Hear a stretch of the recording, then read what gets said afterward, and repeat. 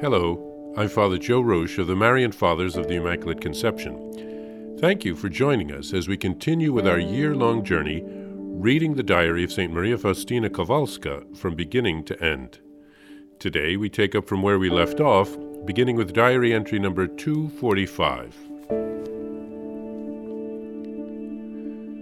My Jesus, I will now strive to give honor and glory to your name, doing battle till the day on which you yourself will say, enough.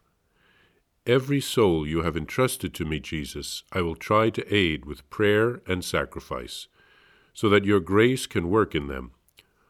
O great lover of souls, my Jesus, I thank you for this immense confidence with which you have deigned to place souls in our care.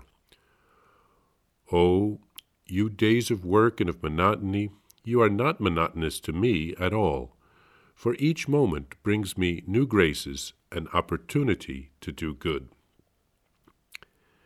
April 25th, 1933. Monthly permissions. To enter the chapel when I pass near it, to pray in my moments of leisure, to accept, give, or lend small things, to have a mid-morning and an afternoon snack.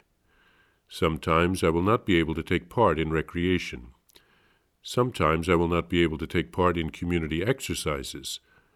Sometimes I will not be able to take part in evening and morning prayers. Sometimes to remain at work a little longer after 9, or to make my spiritual exercises after 9. To write down something or take notes when I have a free moment. To telephone. To go out of the house. To visit a church when I am in town, to enter other sisters' cells in case of need, to take a drink of water occasionally outside the prescribed times. Small mortifications. To recite the Chaplet of the Divine Mercy with outstretched arms. On Saturday, to say 5 decades of the Rosary with outstretched arms. To sometimes recite a prayer while lying prostrate. On Thursdays, a holy hour. On Fridays, some greater mortification for dying sinners. Jesus, friend of a lonely heart, you are my haven. You are my peace. You are my salvation. You are my serenity in moments of struggle and amidst an ocean of doubts.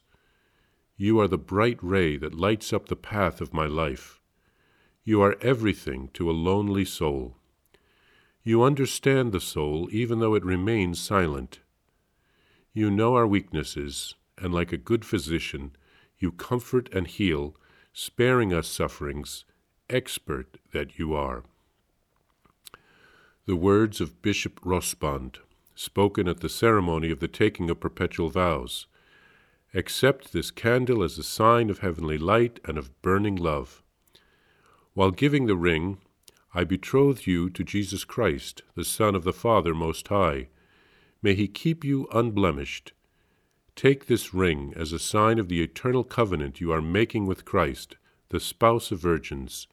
May it be for you the ring of faith and the sign of the Holy Spirit, that you may be called the bride of Christ, and, if you serve him faithfully, be crowned as such for all eternity. Jesus, I trust in you.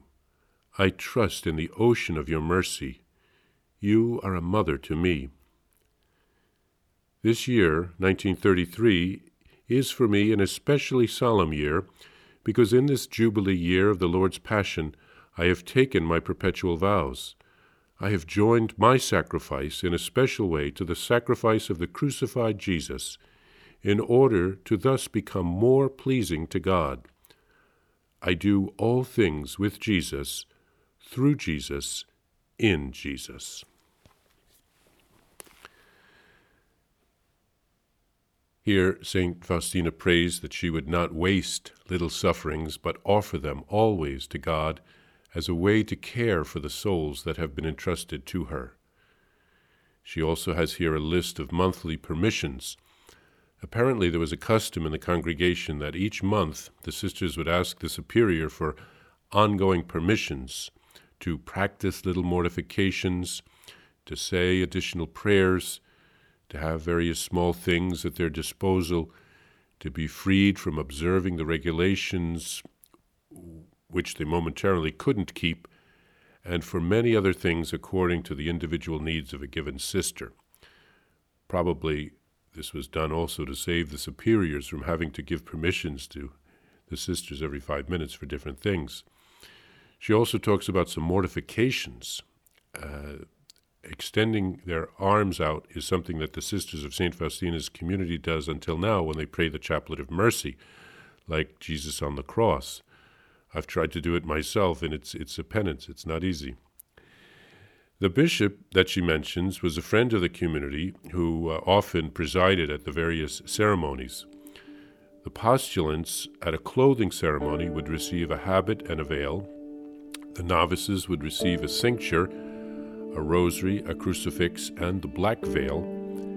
The temporary professed would receive a burning candle, so it's possible that some sisters made their temporary vows at the same time that others made their perpetual vows in the same ceremony.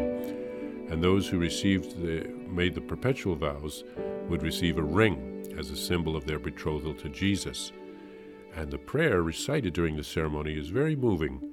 The choice that they are making of professing their vows for life is something that will last into eternity. St. Faustina often speaks to Jesus as if he was a mother to her, and this shows his great tenderness.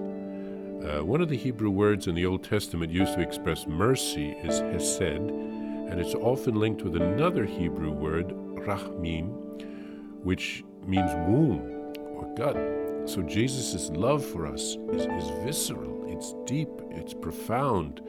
It's deeper than we can imagine.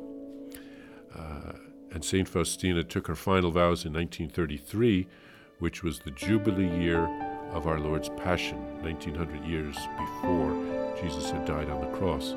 So it's very fitting that her whole life was united with Jesus at his Paschal mystery, his offering of himself for us to save us.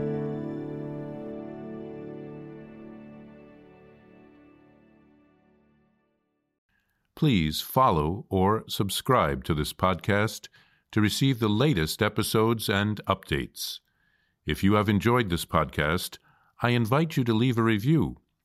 Reviews greatly improve our podcast ranking and will help other people throughout the world find St. Faustina's Diary in a Year.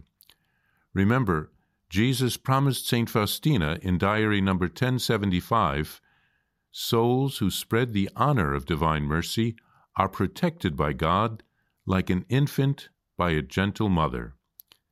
Please help us spread the message of divine mercy. Thank you, and God bless you.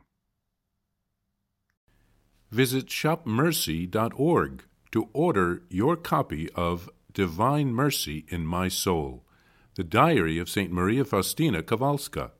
It's available in print in English, Spanish, and Polish, and in English as an e-book, available now on shopmercy.org. Are you enjoying this podcast? I invite you to listen to more shows brought to you by the Marian Fathers of the Immaculate Conception. Join us daily for enriching spiritual content, which will help you on your journey with Jesus Christ. Simply visit DivineMercyPlus.org for a complete list of our shows. That's DivineMercyPlus.org.